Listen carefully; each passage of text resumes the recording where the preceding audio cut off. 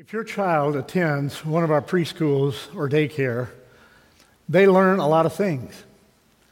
One of the things they learn to do is to pray before they eat.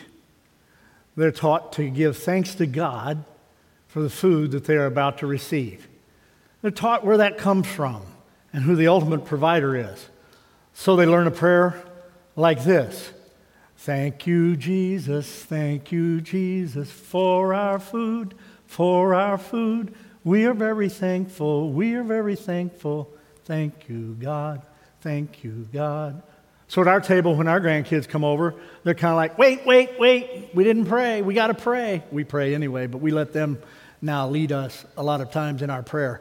And we together sing that song. Now, they were singing it really slow, and my wife's into music, and my family's into music. So we said, no, we're going to speed this up. Jesus will listen fast. So we sing that fast forward. Prayer is a very important part of our life. And this year, you and I are going to make a lot of choices about a lot of things. But one of the choices I want to encourage you to know that you have, that you can make, that can make a difference, and can be a great asset to you, is you can determine right now that you're going to be a person of prayer through this year. Our choices very often determine our outcomes. And that's a series we're in for this month. And I believe that God will help each one of us, if we'll tune in over the next little bit, to experience maybe a fresh perspective or a new perspective on the idea of prayer. Prayer is not necessarily that God is some genie locked up in a bottle and we go rub it and get our wish. That isn't the point. But prayer is an ongoing relationship with God. It's an ongoing conversation with God. It is something very wonderful that we can participate in with our Creator, with our Designer. And it's something that is a privilege for every one of us. It is not taxed. There is no charge. Every person in this room has a privilege of prayer. No matter your background, no matter where you've come from in life, we have the opportunity to lift up a prayer to God. I read the story one time of a father who was watching his younger child, and the child was moving some rocks and got a hold of one that was pretty big. And he was having trouble with it. And his dad says, "Son, are you using all your strength?" And he said, "Yeah, Dad, I'm using all my strength." His dad said, "No, you're not using all your strength. You haven't asked me to help you." And sometimes I think that we are doing so much on our own that we forget to pray. We forget to stop, slow down a little bit. But we live our life in such fast forward that we forget to ask God to lead us in the way He wants us to go. Sometimes we mix it up and say, "God, bless what I'm doing," instead of, "God, let me do what you're blessing." When we do what God is blessing, we live a blessed life. We live a life that is meaningful, a life that has greater gravity to it than it is when we live a life on our own accord, doing our own thing, our own way. This week, those that were watching a football game saw the immediate demise happening right there as Damar Hamlin collapsed on the field with cardiac arrest. Huddled all around the field then came players that became prayers. They understood the need to pray because they understood that there was somebody greater than them. There was somebody better than those that would just alone offer first aid assistance, though we appreciate the effort they give. Very often they do great work. All through this week, the media, social media, and the television has been loaded up with pictures of different kinds, like the picture at Great American Ballpark that illuminated the sky at night, asking for prayer for Damar Hamlin. Pray for him was a prayer. This week, my son sent a picture, Andrew, sent a picture of a prayer bench that he had made for the prayer bench ministry at his church and for the series that they're going through in the messages at his church. Harris Faulkner, a news anchor, she wrote a book, and it's just come out this year, or just at the end of last, Faith Still Moves Mountains. And my wife received this as a gift over the Christmas season and has begun to read that. It's a prayer book talking about answers to prayer that are miracles, where God intersected the human event and did something spectacular that only God could do to bring together results that are amazing and outstanding and bring glory to Him. In Psalm 55, David is being dealt with by his son. His son Absalom has given him all kinds of grief. And we also know that it's not just his son now that has caused him problems, but he is having some problems with some people that he has worshiped with even at church. And he goes to God because he is dealing with this angst and this burden. Fear has gripped his heart. And sometimes fear grips our heart and grips our mind. And sometimes we don't know where to turn and what to do with the situation that is at hand. I was with some people praying with them and for them recently. And they didn't know what to do with the situation they had. And maybe you're in one of those kind of stories right now. It reminds me of the time the preacher talked to the little boy, and the preacher asked, "Son, do you pray your nighttime prayers?" And the little boy said, "Yes, sir." And the preacher said, "Son, do you pray your morning prayers too?" And the little boy said, "No, sir. I ain't scared in the daytime." So he doesn't pray then. David was so moved by his prayers in verses 6 through 8. He says, "I want to take wings of the bird and fly away." Now, where we live, Pam and I, way up in the sky, not real low, but way up, you can see these jetliners heading over to the east or going out to the west. And sometimes you look up at them, and if you're having any kind of trouble, you see those airplanes flying, and you say, "Man, I wish I was on that flight headed wherever they're going right now."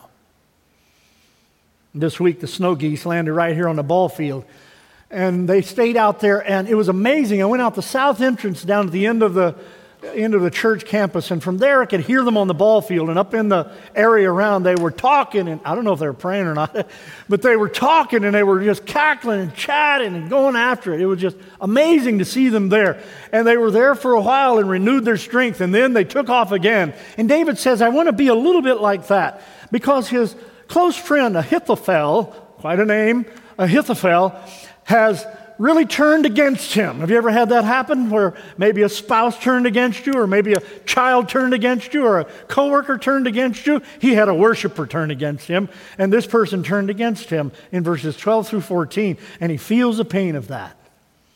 Peggy Noonan writes, she's a columnist, Washington Post.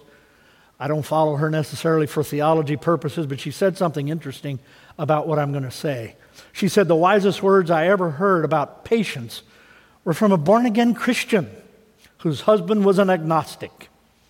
She loved and believed in Jesus. He was in turn derisive and dismissive. A Christian friend then gave her this advice: don't talk to your husband about God. Talk to God about your husband." Great advice. Notice in verse 16 of Psalm 55 here, by way of introduction, that David realized prayer was his best avenue and it was his greatest resource in this moment. Henry Blackaby's written a lot of soul-searching books and a lot of great books that many of us have read from. And in one of his books he says this: "Prayer is powerful indeed. Our resurrected Lord reigns at the right hand of God." I wish we could catch that this morning. Our resurrected Lord reigns at the right hand of God.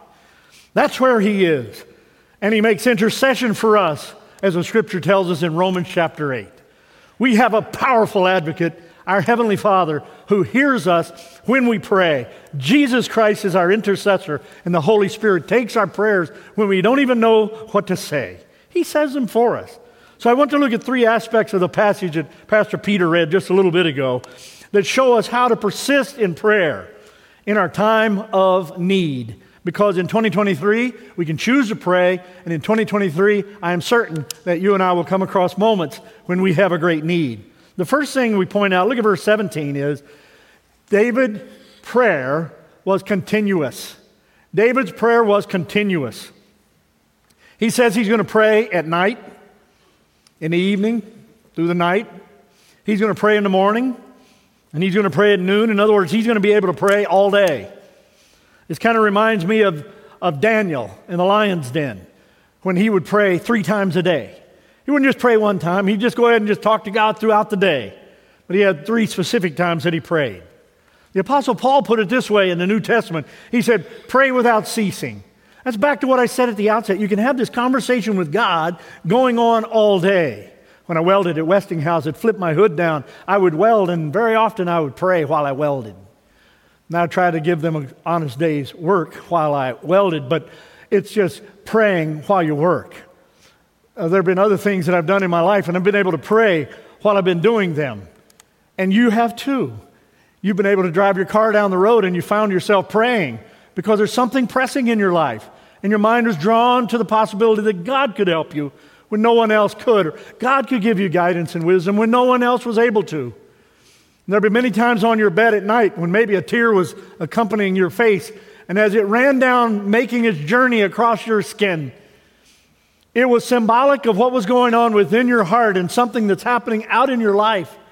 And you laid there with a tear going down your face, and God understands, and the Scripture says He would bottle up our tears. He understands our tears. And right there in the night, David says, when I don't understand what to do, I'm going to pray. The Venerable Patrick Peyton said this: a world of prayer is a world at peace. And David's requests were before God all the time. Give me some relief. Give us some help. Do something about this situation. Charles Spurgeon was a great preacher a number of years ago, and he wrote many things that were recorded down. And here's what he said about this. He said, seasons of great need call for frequent seasons of prayer. Have a pleading heart, and God will have a plenteous hand. Man, I like that. David believed that God was the unfailing resource. He didn't have the idea that I went to God yesterday, so I can't go to Him today. Or I asked God about this last week, so I can't ask Him about this week. He understood that he could go to God all the time about the same thing and different aspects of the thing. And so he continued to go to God and continued to pray his prayer and continued to believe that God would do for him what no one else could do. When Keith and Karen Rowe's son John was very sick with a very, very difficult heart condition, infection of the heart, they literally would take his heart and bathe his heart with antibiotics. Never heard of it. I remember one day I was looking out in the parking lot. It was a weekday. And I saw Keith Rowe walking in. He had done this before. He was walking in with his Bible. He came up here to this building with no one else here.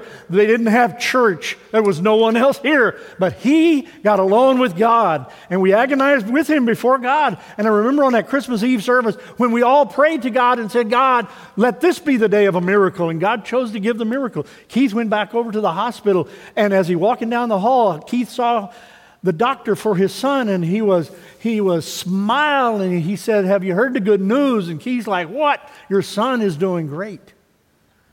That's a beautiful answer to prayer. It doesn't always happen that way. We pray, Lord, your plan, your will, but this is our will. This is our request. David knew God's ear was always open to his request. And I'm convinced that God hears every prayer. He doesn't always answer every prayer like we want Him to, does He? He doesn't always come through in the time we want Him to. And He may not have come through in your marriage like you thought He should, in your child's health like you thought He should, in your parents' situation, in your business situation, in the way that you thought. But we don't give up on God. His ways are not our ways. His thoughts are not our thoughts. His plans are not always ours. Hebrews chapter 4 and verse 16 said, let us then approach God's throne, His throne of grace with confidence, so we may receive mercy and find grace to help in our time of need. You don't have to be bashful or backward about praying. I've said it before, I say it again. If you don't know how to pray, put an empty chair here. If you're riding in your car, you've got a bucket seat on the right side over there, you're driving along, you just say, God, sit here, I'm going to talk to you like you're sitting here, and just talk to God. It's a beautiful privilege we have. You don't have to be profound. He doesn't critique it because He knows what things you have need of before you ask. He knows your thoughts before you think them. Yet there's something about prayer that pleases Him that we would go to Him.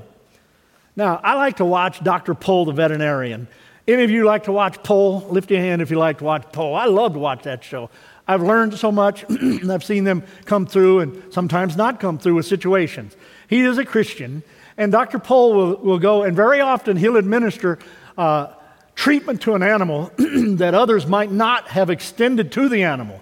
He says, you never know until you try. I love that attitude. Never know till you try. And then he says this. He very often will do something, and then he'll say to the people as he's about ready to leave, he'll say, and a prayer. You need to pray, he's saying. We will try this and say a prayer. Now, I heard about a lady that was having some real trouble, and she was in the baseline of life. She was having trouble just getting food to eat. And some maybe are there right now, and some of you maybe were there.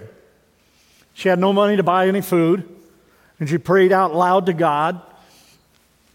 She did, dear God, I need food. Please send me a side of bacon and a sack of cornmeal.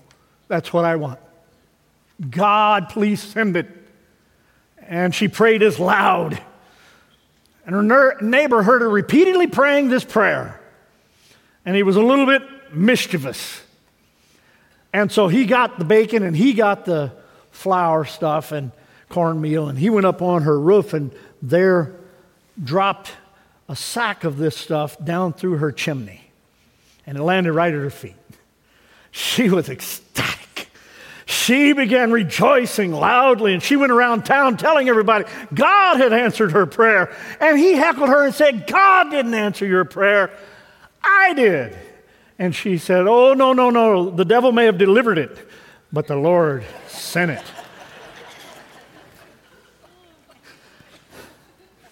I want to encourage you today to pray continuously. Don't go faint in your praying. Continue to lift your requests and make them known to God. I noticed something else. David's prayer was contagious. Look at verse 17. He intended for his friends to hear. Now, when Jesus teaches us to pray in the New Testament, he teaches us to enter into the closet.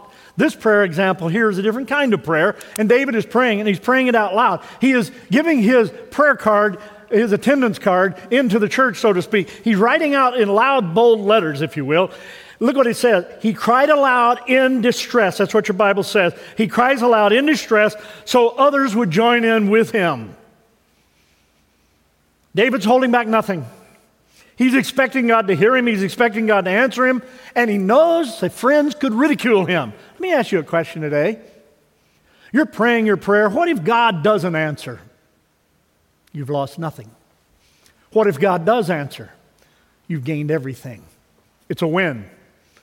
And so some of those prayers that you're praying about your business, about your clients, about your presentation on Monday, some of those prayers you're praying about getting some favor in some area of your life, and you've been praying this for a while, go ahead and pray it. Pray it and pray it and believe it. Continue to believe that God will help you. Just be bold, as if he's going to answer you, in the fact that he could. Paul and Silas displayed this in Acts chapter 16. If you remember from that story in your scriptures, in Acts 16 in the New Testament, Paul and Silas were jailed. They were in prison for their faith in God. And they said their prayers and they sang out loud. And at midnight, though they had done this and the other prisoners around them heard them, God sent an earthquake and shook the prison loose and shook their chains loose. He heard and answered their prayer. A writer put it this way: enough with timid prayers that moves neither God nor man. God, we need you. Oh, we need you. Every hour we need you. That's what it is. Dan Orlovsky, ESPN analyst, on live TV this week, offered this prayer for Damar Hamlin. Out loud, he's on the left side of your screen. God, we come to you in moments that we don't understand, that are hard, because we believe that you're God. And coming to you and praying to you has impact. We're sad, we're angry, we want answers, but some things are unanswerable. We just want to pray, truly come to you, and pray for strength for Damar, for healing for Damar, for comfort for Damar, to be with his family, to give them peace. If we didn't believe that prayer worked, we wouldn't ask this of you, God. I believe in prayer. We believe in prayer. We lift up Damar Hamlin's name in your name. Amen. And the other two analysts said separately, amen. I thought it was beautiful. Throughout this week, in social media and in the news, there have been people talking about this whole subject of prayer. In 2023, they've already needed prayer. Kier Elam, a player that plays on the same team with Damar, he says, our boy, speaking of Damar, is doing better, awake, showing more signs of improvement. Thank you, God. Keep the prayers coming. All of 3. His number is 3. And the family thanks for prayer. The team's thankful for prayer. More people are coming out and saying, I believe in prayer. And if you watched one of the games yesterday in football, and I haven't watched a lot of football, kind of got tired of the political aspect of football, just quit watching it for a while, but I've kept up with this saga.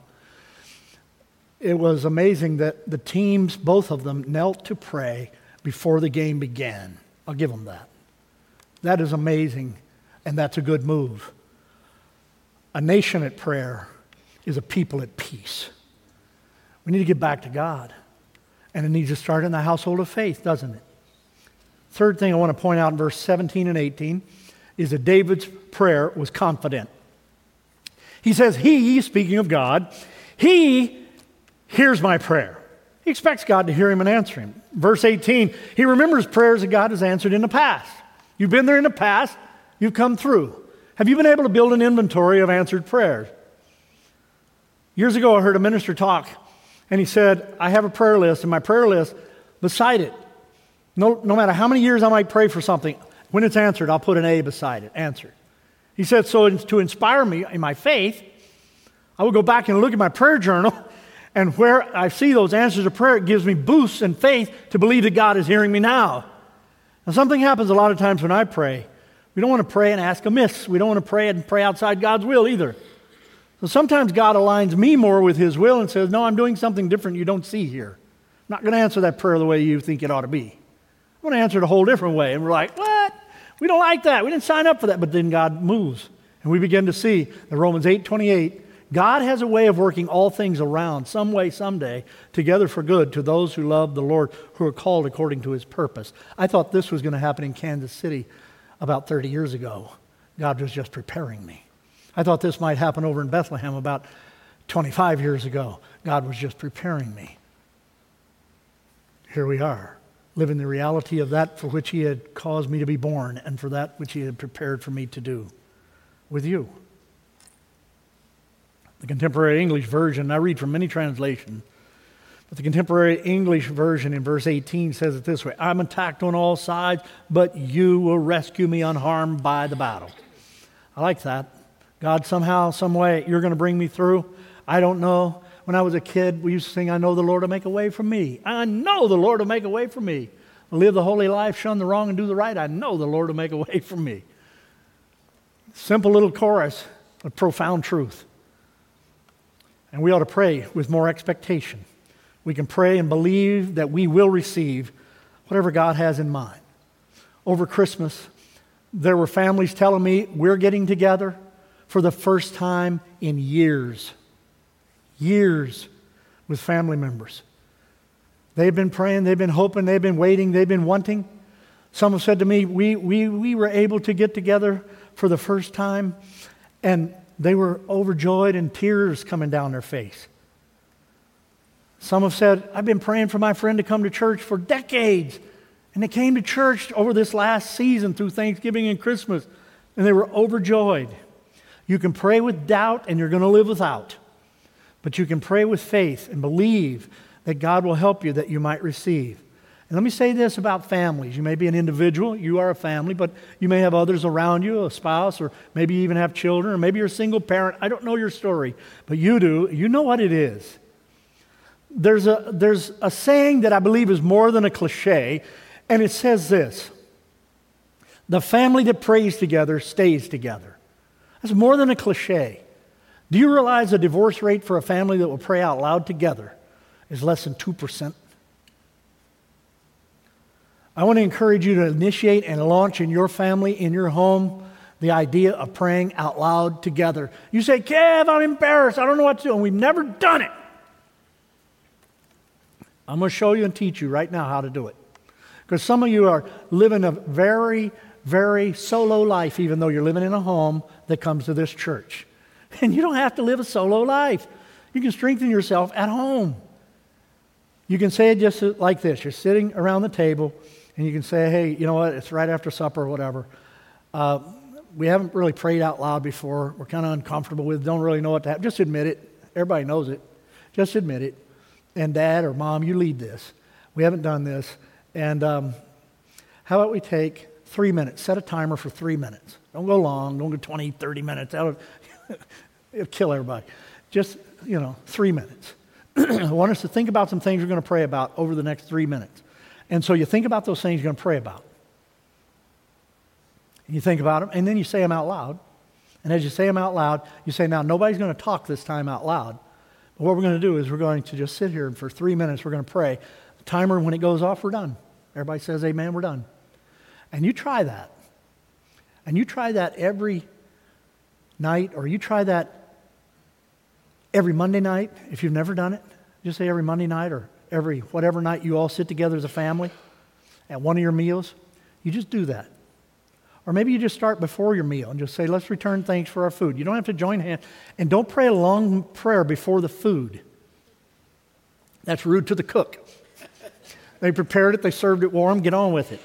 So you want to have a short prayer. You want to have a word of prayer. Kind of like that little song I sang at the beginning on purpose, because some of you have nothing. And you pray something just as simple. Dear Father, we thank you for this food you have provided. Amen. You can pray that simple. If you never do it, just pray that simple. Instead of just sitting there starting to grouse about the day and everything. Bring God to the story, because He provided the food for your family.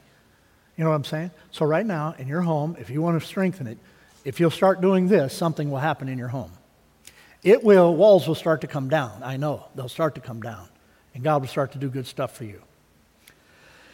Nick Thomas had been in the military, had a good career. He had been in the insurance business, had a good career, but now was hitting on hard times. And he lived over in Bluebell, not that far from us, when his life ended about a year ago. But he was in straits and did not know what to do. And his wife, Liz, she began to pray in earnest. And they had descendants that had come over from Russia. And every Christmas she would give away jars of mustard to some of her friends, and they'd rave about it. And the Holy Spirit spoke to her at church one day and said, make the mustard. Sounds very simple, doesn't it? They didn't know what they're going to do. She makes a bunch of the recipe of mustard, and she gets that all together, and they take it, and a vendor tasted it. They wanted to get into the cheese market with this. They tasted it and said, I want your entire inventory. Wow. Eventually, they broke into the New York deli market with this, created a company, and they were able to sell their mustard everywhere. It happened when they quieted down and prayed, and God says, make the mustard. If you have faith the size of a mustard seed, the Scripture says, and we're going somewhere, aren't we? You just have a little look at what God did for them. And He took care of them and supplied their need. What do you think God could do for you if you would unleash Him in your situation? What do you think He could do for you? Well, why don't you find out? This year, why don't you find out? Why don't you become a prayer warrior of one and initiate wherever you are? Let's pray about it.